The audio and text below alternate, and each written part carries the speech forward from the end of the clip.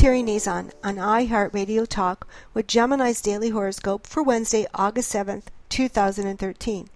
The moon's in Leo, and your favorite thing to do, talk, is favored. And yes, you will have all the gossip and information first, and you will be the first to gather essential tidbits of knowledge and share them with everyone, far and wide.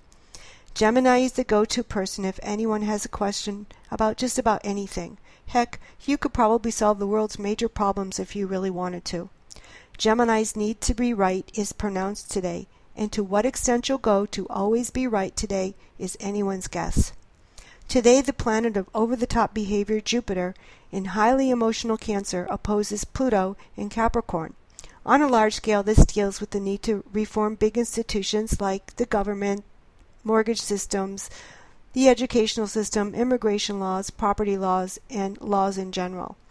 On a personal level, it brings issues of extreme dominance and sometimes victimization. It can also be a turning point for relationships as it signifies separations, breakups, and divorces for some. For Gemini, be especially careful with transactions, like if you go to the store and pay in cash, count your change.